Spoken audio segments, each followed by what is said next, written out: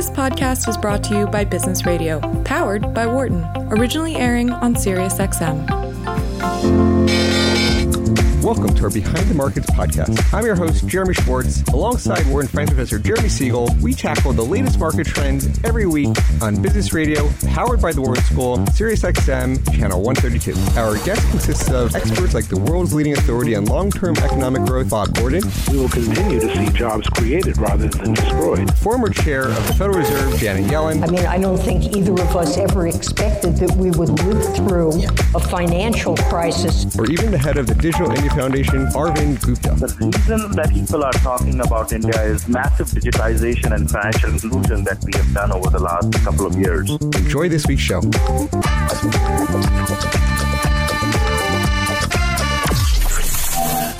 Welcome to Behind the Markets here on Business Radio, powered by the Wharton School. I'm your host, Jeremy Schwartz, Global Head of Research at WisdomTree, an ETF sponsor.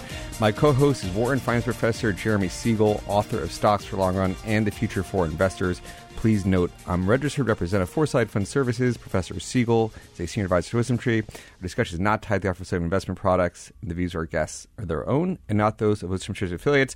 Really interesting show, Professor, today. We're going to be talking with an economist from the European Central Bank. Got a lot of European news, very timely. We had another Brexit vote. We've got a lot of the European policymakers talking about interest rate policies, negative rates. It'd be great to have somebody on the ground. And then in the second half of the show, we're also going to have a friend and somebody joining us in the studio, Jill Fornito of the Global Interdependence Center, who's here to talk about how the events that they put on. And Diego's been one of the speakers at the GIC events. But before we get to Diego and sort of commentary on the ECB, Professor, just maybe give us your lay of the land, how you're looking at the markets and what's happening. Right. It's a pretty good day today. Well, let's go to the economic data. It's up and down, actually. We had weak housing starts, but Thursday, the jobless claims was not bad.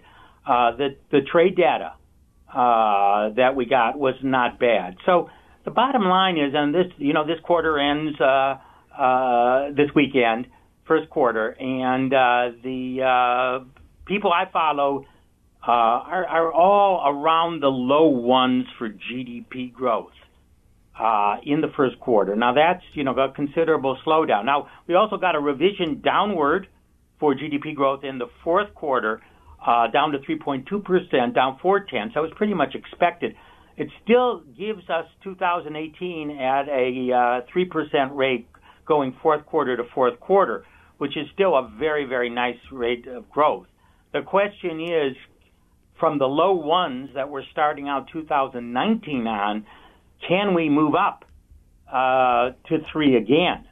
And I think that's being challenged. Of course, the big news in the financial market, and this is big news, is the inversion of the term structure, which means that short-term rates are above long-term rates. And there's many ways to measure this, but a favorite way is looking at the 3-month Treasury bill and the 10-year bond. I'm looking at those right now, and the 3-month Treasury bill is 239, and the 10-year bond is 241. So it's virtually the same. Earlier this week, we did have that 10-year dip below the 90-day bill. It is true that throughout the post-war period, except for one episode in the 1960s, whenever we've had the long bond dip below the short-term bond, a recession has followed within anywhere from 4 to 18 months. There's a lot of debate about whether this is a similar type of episode or different, but clearly it is a signal that we have to pay attention to. And let me just say that I know many of you saw me on CNBC a couple days ago where I forcefully argued that the Fed needs to lower rates. I think the rate hike in December was a mistake. Now, let me say, as I did on CNBC, that when the Fed raised in December, the long bond was 3.25%, and they thought they had an awful lot of room there on the term structure. Well, we've had one of the most rapid decline in long-term interest rates since that meeting. It's fallen a good 80 basis points, and as a result, it's not them moving up, but it's the collapse of the long rate. It is my contention, had they known that the long bond was going to be at 240 at the end of March, they would have never raised in December. Maybe they wouldn't even raised in September, but they would have not raised in December. I don't think it's any embarrassment to say, given the circumstances, at the next meeting of the FOMC, which I believe, let me just check the date, I think it's in early May. Yes, it is May 1st, that they should seriously consider lowering the Fed funds rate. I mean, it's interesting. We've had Bullard on in the past, and he's been one of the most dovish in a sense. But I also saw him quoted this week, thinking maybe they just reduced their normalization in time. Now you're saying what's interesting is you've gone now more dovish than Bullard. Yeah, I believe it or not, I am. I mean, I'm a little bit surprised because, Bullard on our program, and we've interviewed him 2 or 3 times, has said that he really pays attention to the term structure of interest rates. And he said that that's a very major thing. So the fact that it inverted, to me, I'm a little bit surprised that he isn't calling for a reduction in the rates now. Maybe he will in the near future. It's also my feeling that the so-called neutral rate of interest, what we call R star, and obviously we're going to talk about some of these issues with Diego as he comes on shortly, is much closer to zero and may even be negative than it is the so-called 0.5% or even higher that a number of people at the Fed actually believe. It should be emphasized, by the way, that we did get data this morning that the year-over-year inflation rate, as measured by the core rate of the personal consumption expenditures deflator, which is the Fed's preferred indicator of inflation, fell from 1.9 to 1.8% unexpectedly. So they are below that 2% target at the present time. No, I've seen some estimates of probabilities that the market's getting closer to your view. That now there's I don't have the chart in front of me, but it's something like a 70% probability that they might get a cut this year. Do you think if they do not cut, that you're going to face more market challenges? That they're just too tight? I do. I do think they'll face.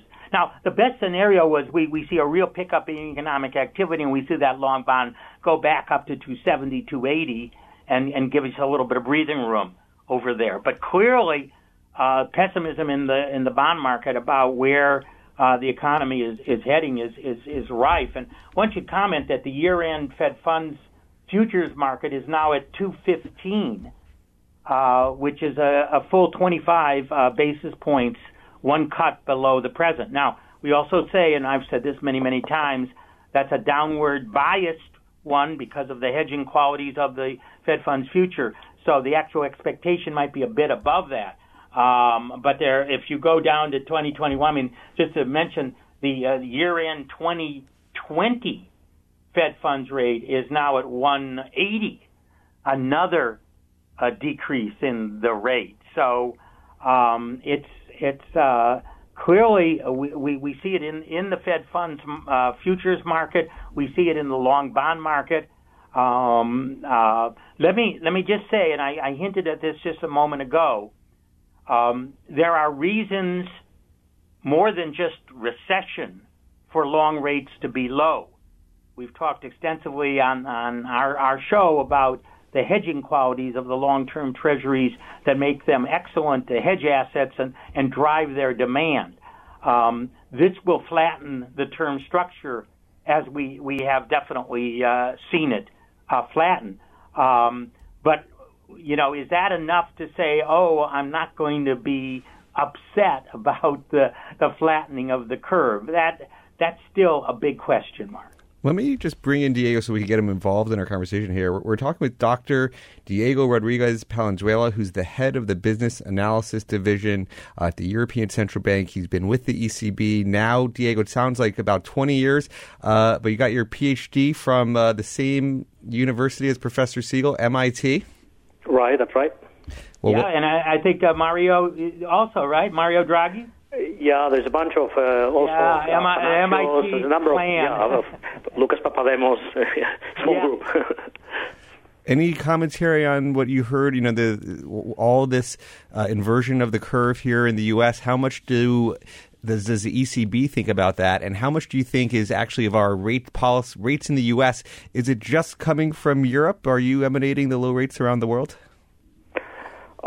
Well, I think okay. Let me first. I'm required to say that I'm talking on my own behalf. As you know, central bankers have this requirement, so I'm very happy to talk on my own behalf.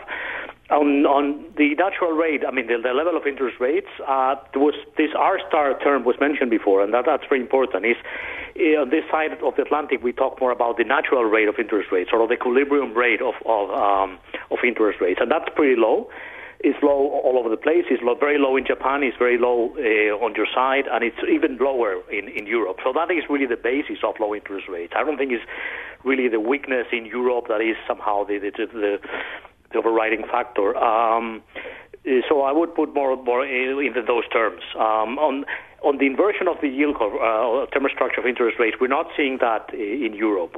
We are seeing, of course, very low interest rates, which, of course, are part of policy, or part of the design. We just had an important decision in March by the European Central Bank in terms of new measures, and they're contributing to low interest rates, but, of course, that is the intention. But the term structure is upward sloping. So in that respect, that is not a concern. We are following the situation in the U.S. with great detail, with a lot of interest. I would say very, very much influenced by your decisions and of course also the exchange rate.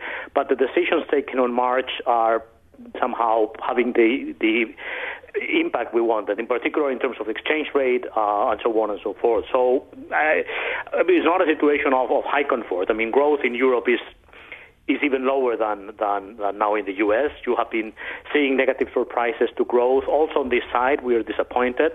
Part of it has to do with the external environment, with the lower growth, let's say even in emerging countries, the China situation, the protectionism situation. But all in all, we are still confident on a recovery going on. You know what is interesting, Diego, is that we can still say we have a positive slope in, let's say, Germany with the 10-year at minus 7 basis points. It's only because the short term are even more negative. That's correct.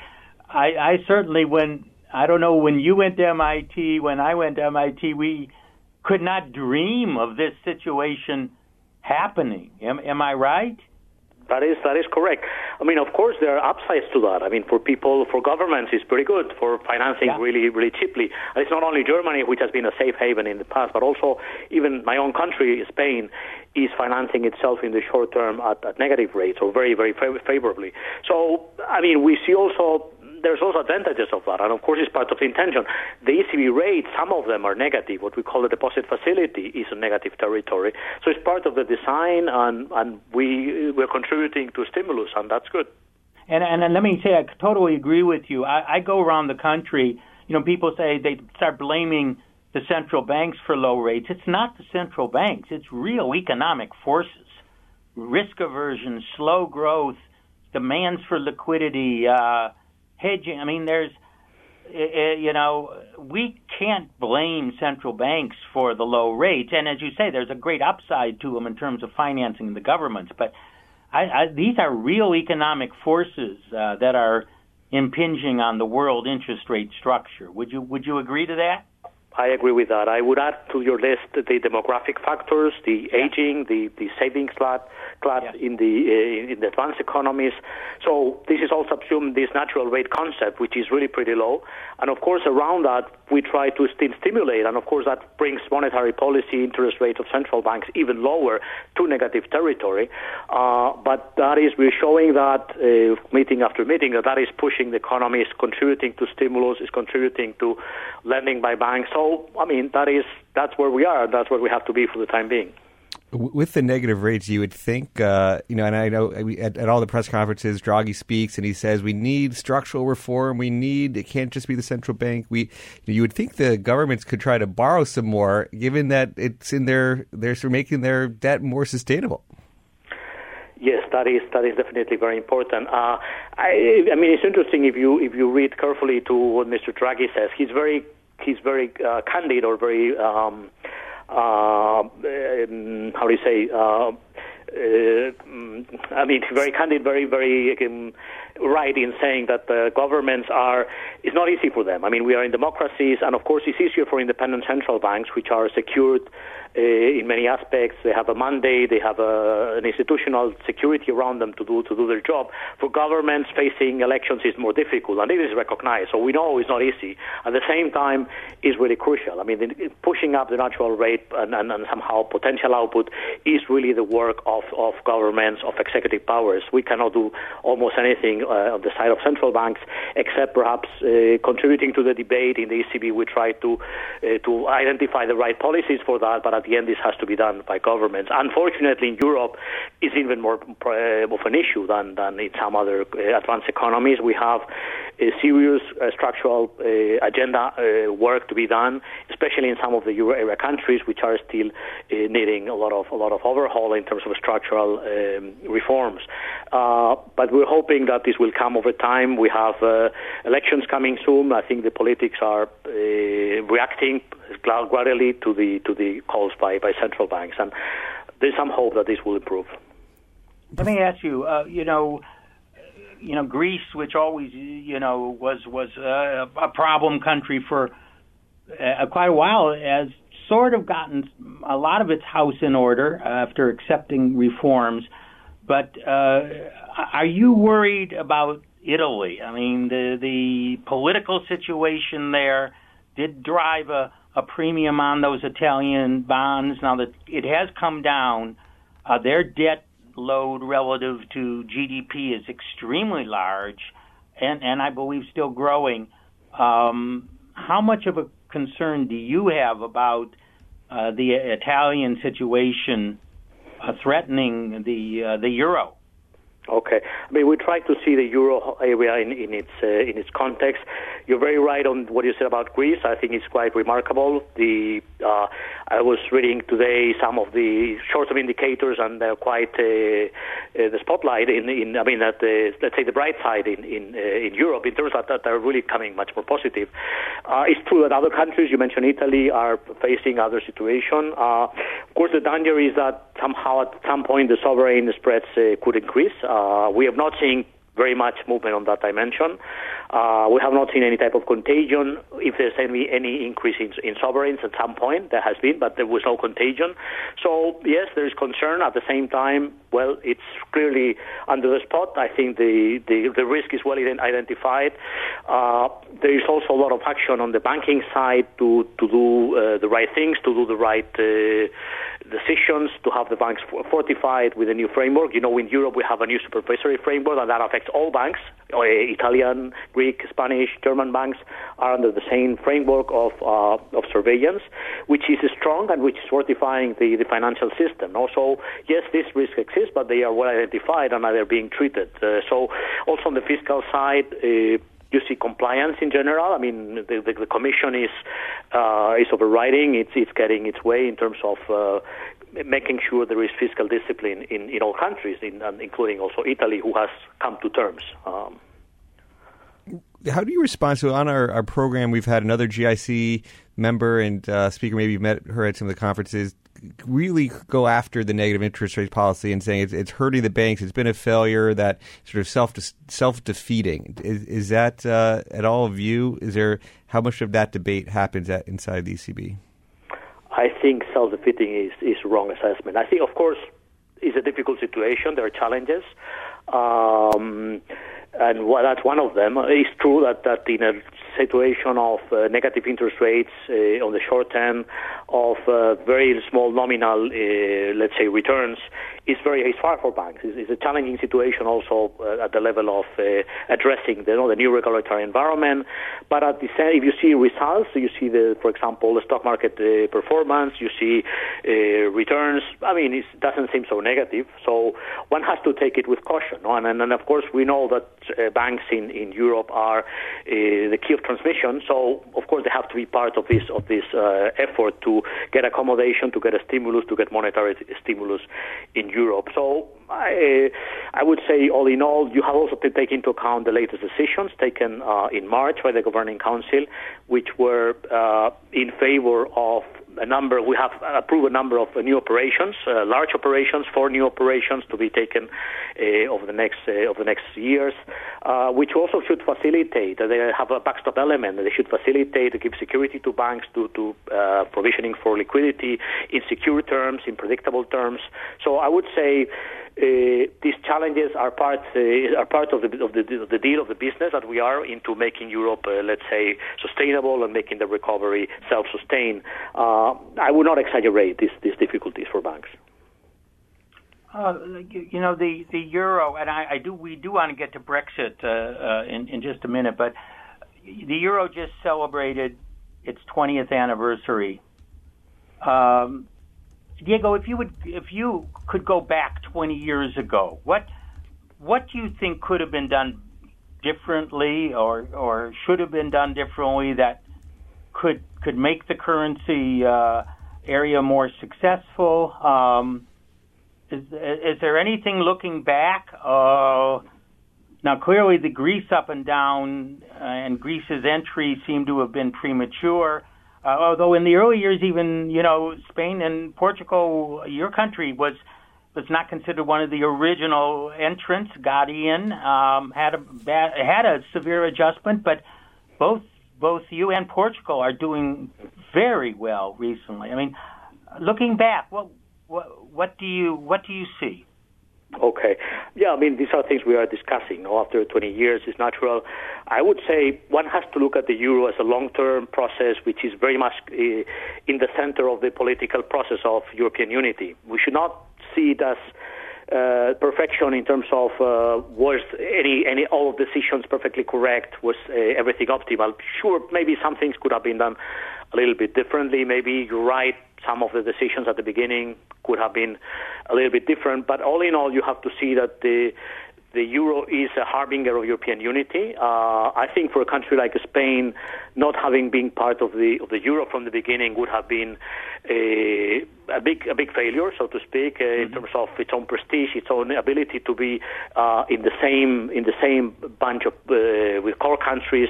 Of course, has been more difficult for some of the countries which still had to do lots of catch up at the level of let's say what we call real convergence, GDP per capita. But in a way, they got into the right place, so closer to the driver's seat. They got the challenge, and of course they're still struggling for the challenge. But if you look long term, it's much better to be part of it than being out for any of the, let's say, periphery countries and struggling with convergence, having still to face the weak currency, higher inflation, and a number and fiscal sustainability would have been much worse. I agree with you. I think it's a good thing for a very good thing for Spain. What could have prevented that tremendous up and down that Spain suffered? Of course, Greece suffered it even many times more, but how could it have been done not to have that boom and then that terrible bust? I think we have the answer. We have recollections at the time when the bubble that somehow in the run-up to the 2008 and 2011 episodes, the crisis episodes, we had a big bubble, real estate bubble, credit-driven bubble in not only in Spain but in most of the periphery countries. So that could have been remedied. This was identified in real time. Central banks were pointing to those risks. We're saying, well, there's a excessive build-up of risk of credit. There's overpricing in real estate in particular. There was a figure of 30% overpricing in real estate that was, I remember, maybe at the end was higher, but in real time we identified at least 30%.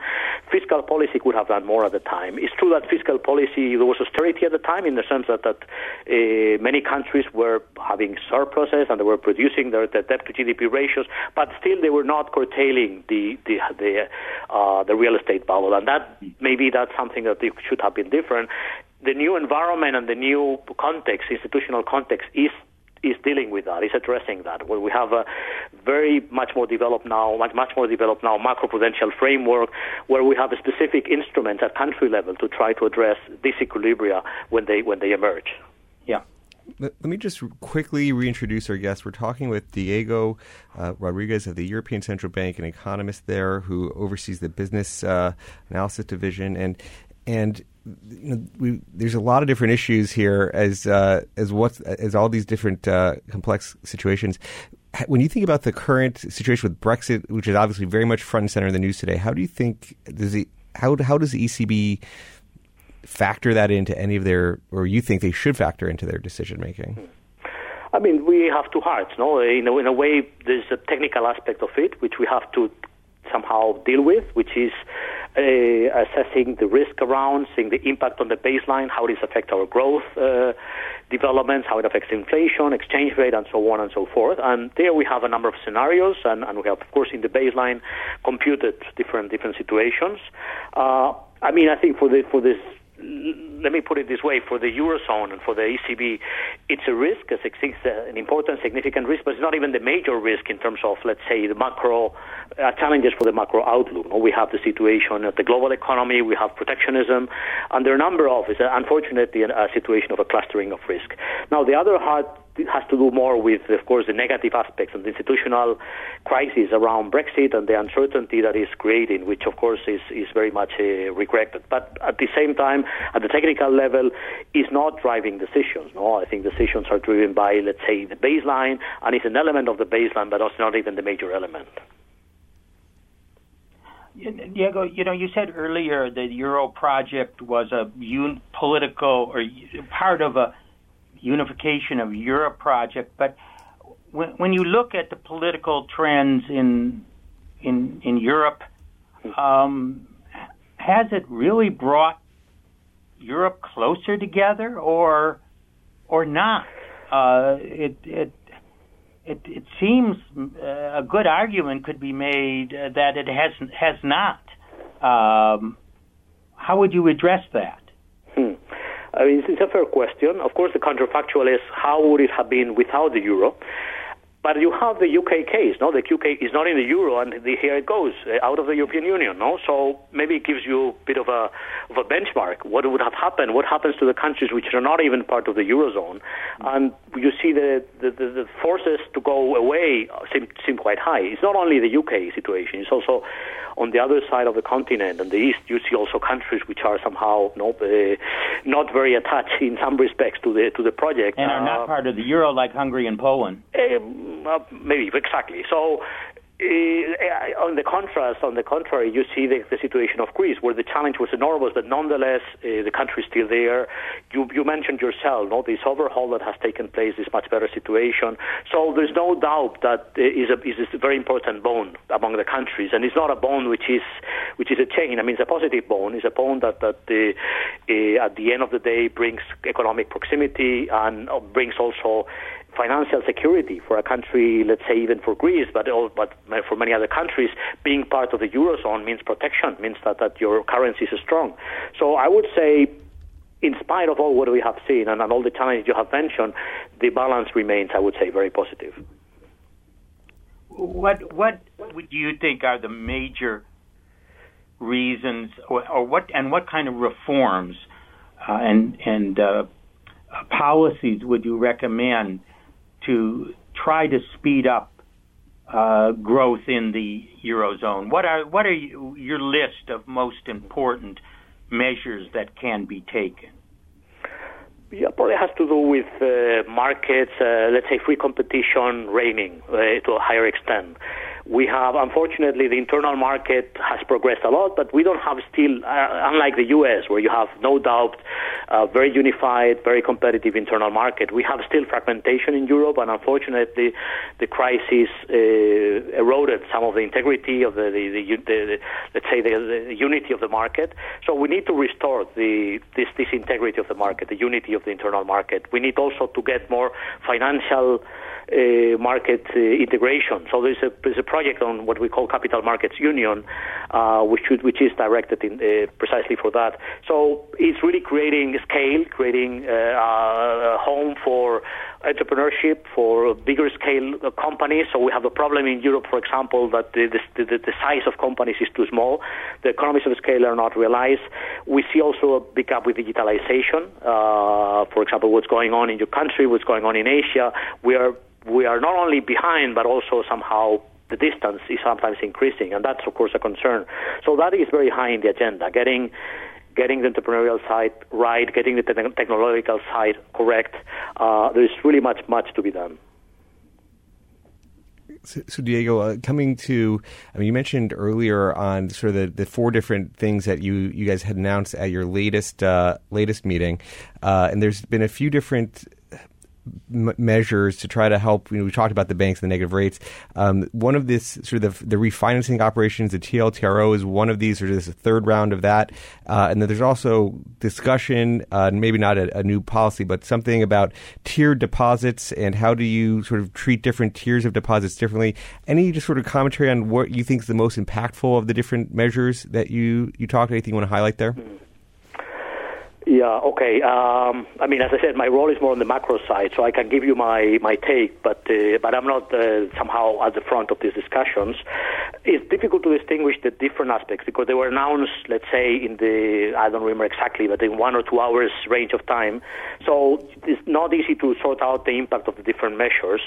Among the monetary policy part, there is really 4 elements, and some of them are confirmed. Like, for example, the full rate, full allotment is a confirmation. Probably the main impact has to do with the 4 large operations. So the genuine, let's say, the strictly speaking about the what they call the TLTRO in version 3. So that's probably the higher impact. It's also to be said that there's a lot of optionality around that. So it's not that everything was decided at once, but many things are indexed to future rates, to future decisions to be made. So it's a very data-driven process, depending on how the macro side, the nominal developments evolve over the next months. They will be somehow decisions will be calibrated and finally confirmed in terms of, for example, the precise, let's say, definition and specification of these operations. So I would say it's the package that is really fundamental, and also the commitment shown by the Governing Council in terms of making sure that the transmission mechanism is all right, that the banks will continue to function in a favorable environment, and also there's a stance element. No, it's not only the let's say the backstop element. There's also stance element in terms of the impact on the yield curve, the impact on the rates, what we call the forward guidance. So and that is calendar-based element to that, by which there was a specific date until which rates will be maintained, let's say under commitment, that was mentioned until the end of the year. And then there's a data-driven element in the forward guidance. Depending on the developments, more will be done on a timely fashion. So if you ask me about the implication of the different aspects, it's very difficult to sort out, but I think the package has been very effective. You also ask about this tier. That's as far as I know, this under discussion. So there's no decision has been made on this tier reserve system. My understanding is linked to giving the right incentives for the banks to still participate in money markets, depending on their own intake and their operations. But I don't have the details of that. I know we're coming up on the bottom part of our show here. As you think about your research agenda, things that you're really focused on to try to help the policymakers make better decisions, what are you most excited about on your research agenda? Okay, we're looking at many dimensions. One of them is we have seen the world economy is changing in many aspects. One, for example, is inequality. We see more inequality. We see technology-driven sometimes. The skill premium has increased, whereas the bottom end of the distribution is having less and less income. So that affects at the end transmission mechanism. It affects also macro stability. So that's one aspect we're trying to understand, how the interplay between monetary policy and these sort of different tendencies as regards income distribution. I also mentioned before digitalization. That's also a very important agenda we're trying to look into, not only in terms of identifying the right advice for the policymakers in the Commission and in the countries, but also for our own purposes, to understand better what does it mean in terms of real activity, the role of intangible investments, the role of monetary policy at stimulating the economy in a context where, let's say, collateral maybe is becoming less important because human capital and technology are more and more important. So I think those are two good examples of things we're keeping us quite busy here. Professor, any closing thoughts from you? Are you speaking to me or? Yeah. Oh, I'm encouraged by what you say. I mean, I'm supportive of Draghi's measures. I was supportive of Bernanke's quantitative easing. As you know, there was a lot of criticism in the U.S., even among academics. I think it was the right thing to do. It doesn't cure everything. I'm supportive of what Draghi is doing. I think the ECB is doing a good job. And I like what you said about, more entrepreneurial, better markets, more labor flexibility. We all know that in the long run, these supply-side factors are very dominant in terms of driving productivity and growth and closing that inequality gap that you just spoke of. Thanks for that. Diego, thank you so much for joining us late on a Friday evening there for you. My pleasure. Thank you so much. Thank you very much for the talk. We've been talking with Diego Rodriguez of the European Central Bank. Thank you, Professor Siegel, for staying with us.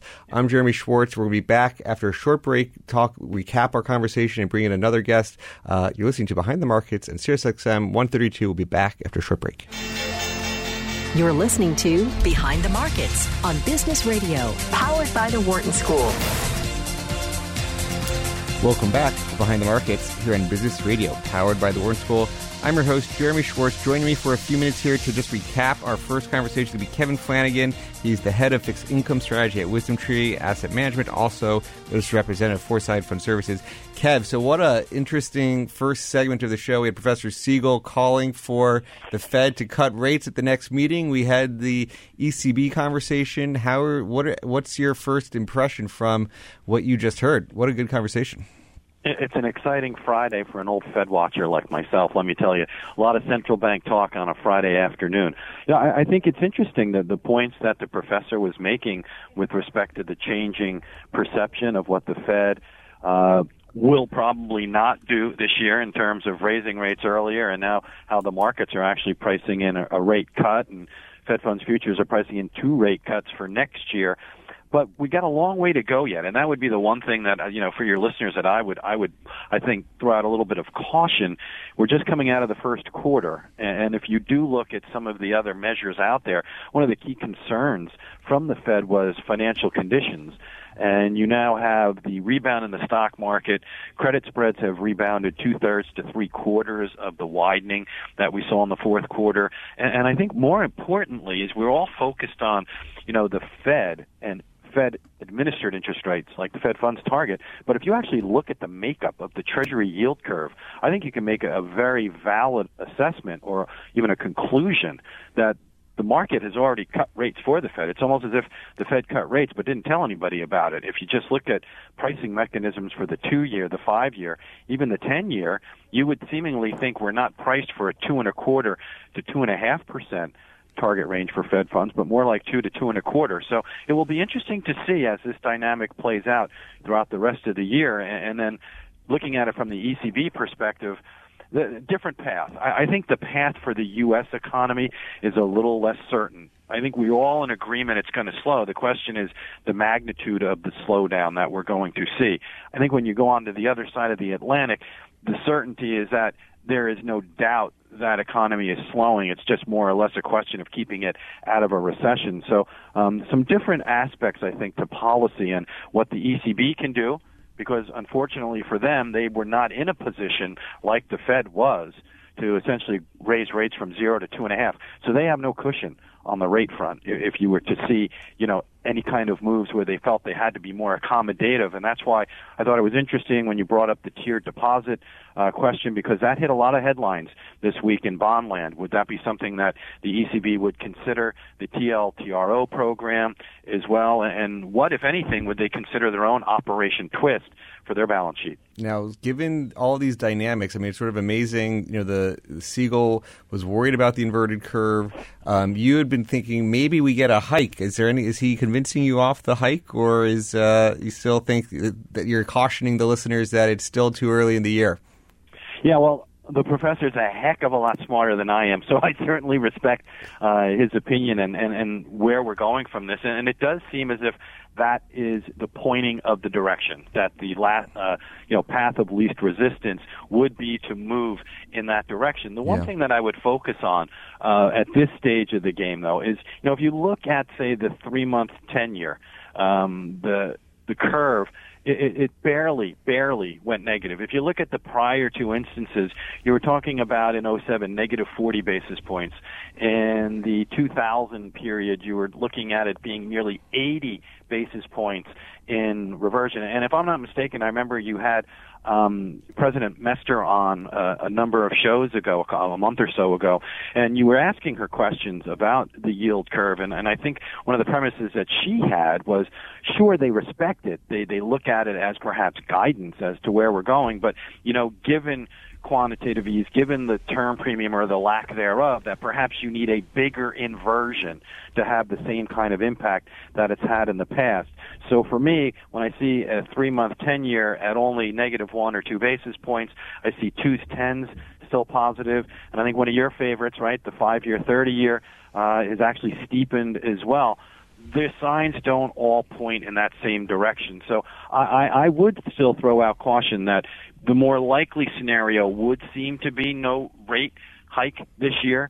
There's certainly no rate cut on the horizon, in my opinion, but there could be that outside shot that maybe the Fed does go in December. Remember, their own forecasts were that they would go in 2020. So, if they just move that up by a couple of months, there you have your rate hike in 2019.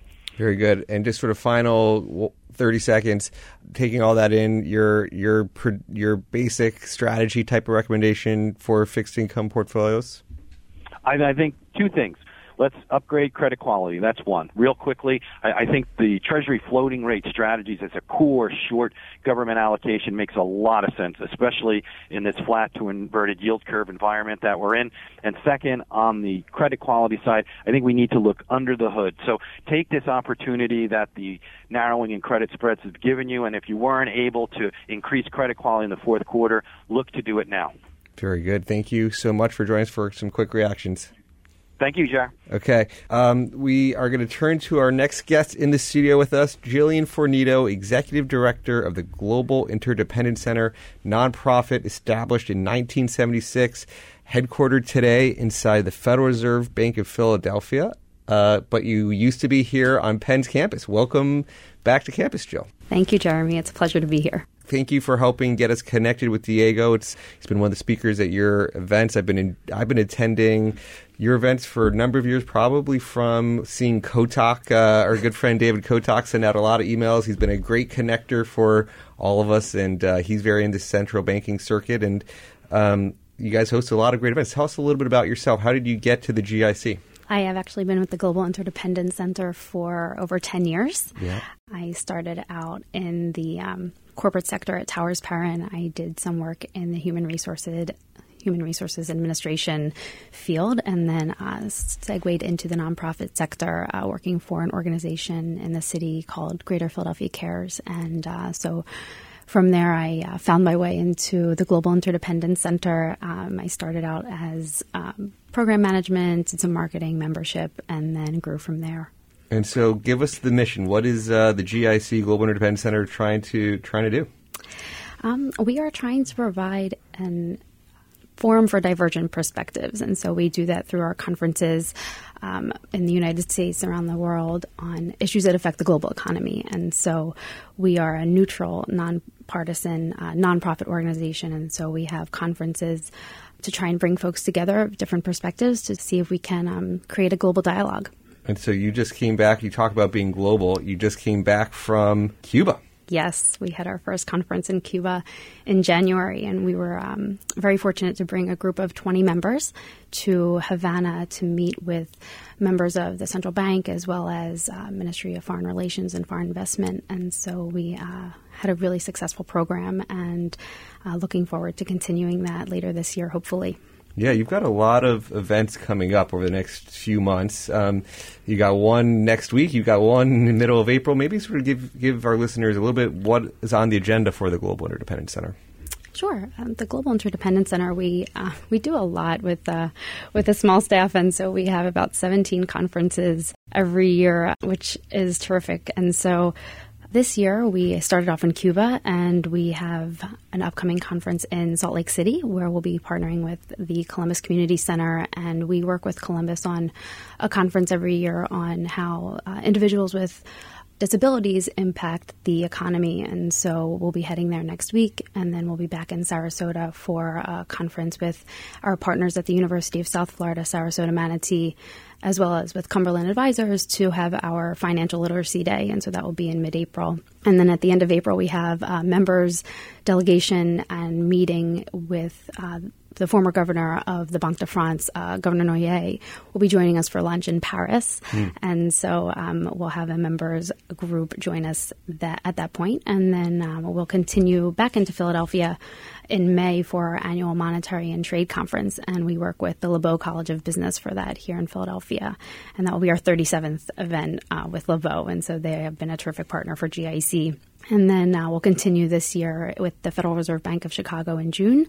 And then we'll have one of our hallmark events, which will take place in July, out in the Jackson Hole area, which is our Rocky Mountain Economic Summit. And that's one of our major events for the year. I think that was probably one of the first events I attended just as a casual observer on David's email list, seeing all the events that he goes to. And you're going out to the event and you're sitting on the bus, sitting next to Jim Bullard of the St. Louis Fed, and you just strike up a conversation. So what do you think about what's going on? It's really an amazing set of people you get to come to these events. And also one for members, it's a very reasonable price to attend from what I see. It is. We are a membership organization, and so we offer our members a discounted rate to join our conferences. And so, like you mentioned, the opportunity to interact with some really influential members of those working in the global economic landscape. And so I think that's what really is really adds value for our members, is the opportunity to interact with those people, not only during the conference and taking away from the content and the agenda, but also, we have our welcome dinners the night before or lunches during, where we really try and have our members leverage these opportunities where they can interact with these people. And on any of those big upcoming ones, so the Jackson Hole Conference, anything sort of key speakers you want to highlight for that one? That's one of the big ones? That is one of our big ones. This is our 11th Rocky Mountain Economic Summit, and we are excited to feature Tom Barkin as the president and CEO of the Federal Reserve Bank of Richmond. We'll be keynoting, and we'll also be welcoming Paul McCulley as our afternoon keynote, formerly with PIMCO and now with Cornell Law. And so we're excited to have them join us in July. Later this year, we're actually going to be returning to Frankfurt to the Bundesbank, and we're excited to go back. Last year was our first program with the Bundesbank, and so we'll be back there at the end of September, and we're welcoming Charles Evans, president of the Federal Reserve Bank of Chicago. And so he's actually going to stick with us. Later that week, we'll be in Madrid, and hopefully we'll have Diego back with us again and to join us in Madrid. We'll be working with the Fundación Rafael del Pino, as well as BBVA will be supporting us there. So we have a lot of programs already planned for the rest of the year. We're already working on events for 2020. Wow. And we're just a quick reintroduction. We're talking with Joe Fornito, who is the executive director at the Global Interdependence Center. They put on a lot of these central banking / economic, all sorts of events, bringing policymakers and economists, interested parties to learn around the world. When you think about who else attends these types of events, I mean, who are you seeing the type of people attending? So we have a pretty diverse group of members and attendees. We have people in the financial sector, wealth management, public-private banking. We have students, we have members of academia, small business owners, entrepreneurs, venture capitalists. We have all kinds of individuals that are drawn to our programs. We try and cover everything from what's going on with regard to a global economic outlook. We have topics on monetary policy. We just did a program on climate change, which was a real successful event we had down in Florida. And so we try and go a little bit outside of just what's happening in monetary policy and to see, what else can really impact globally. Yeah.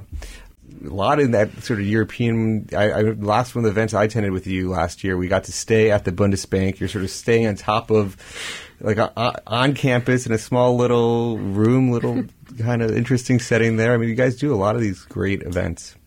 Thank you. Yes, we have a really impressive calendar. And so I would welcome new members to join us and to take a look at our programming, which everything is listed on our website, and we send out a weekly newsletter. We're active on Twitter and try and get some promotion that way.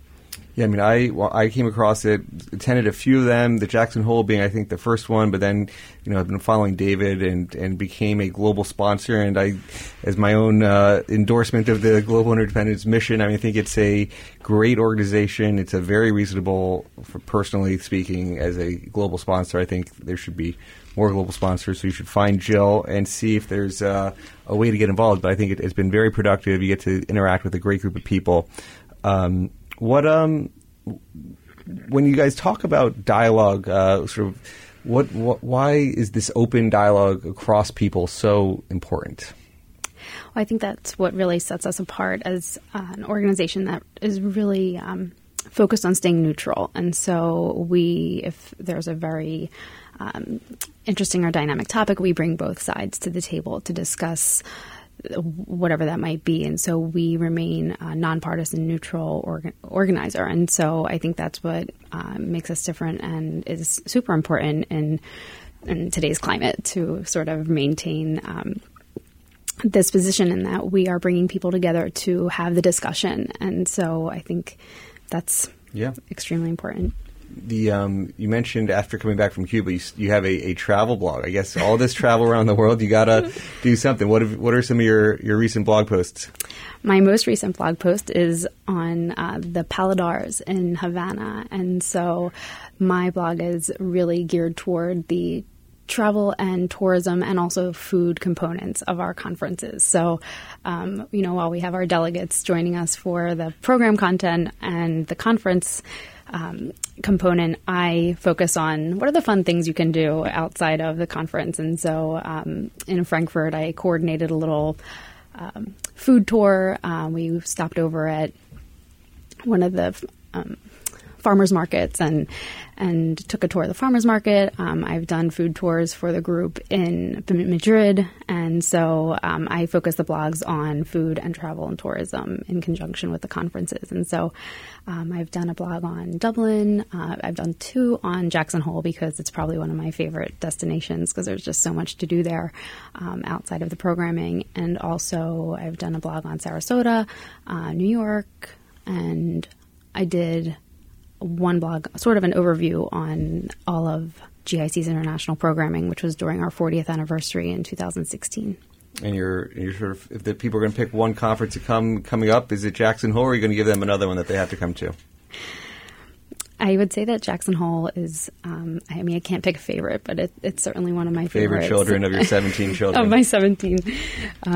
Jackson Hole, I would say, or certainly Sarasota. We have a lot of great programming in Sarasota, and also Madrid and Frankfurt. And so, Jill, where can we find out more about the Global Interdependence Center? All of our information is on our website, which is interdependence.org. Jill Frenito, thank you so much for coming into the studio today. Thank you so much for having me. It's been a pleasure. Thanks to our producer, Patty Hall, our sound engineer, Danielle Bruno. You can listen to us on our Behind the Markets podcast. Have a great week, everybody. Thanks for listening to the Behind the Markets podcast. If you want to learn more about WisdomTree, visit wisdomtree.com. You can also follow me on Twitter at Jeremy D. Schwartz. I'd like to thank Patty Hall for producing our live program on SiriusXM Channel 132 and our podcast producer, Daniel Bruno. Join us next week for another edition of the show. For more insight from Business Radio, please visit businessradio.wharton.upenn.edu.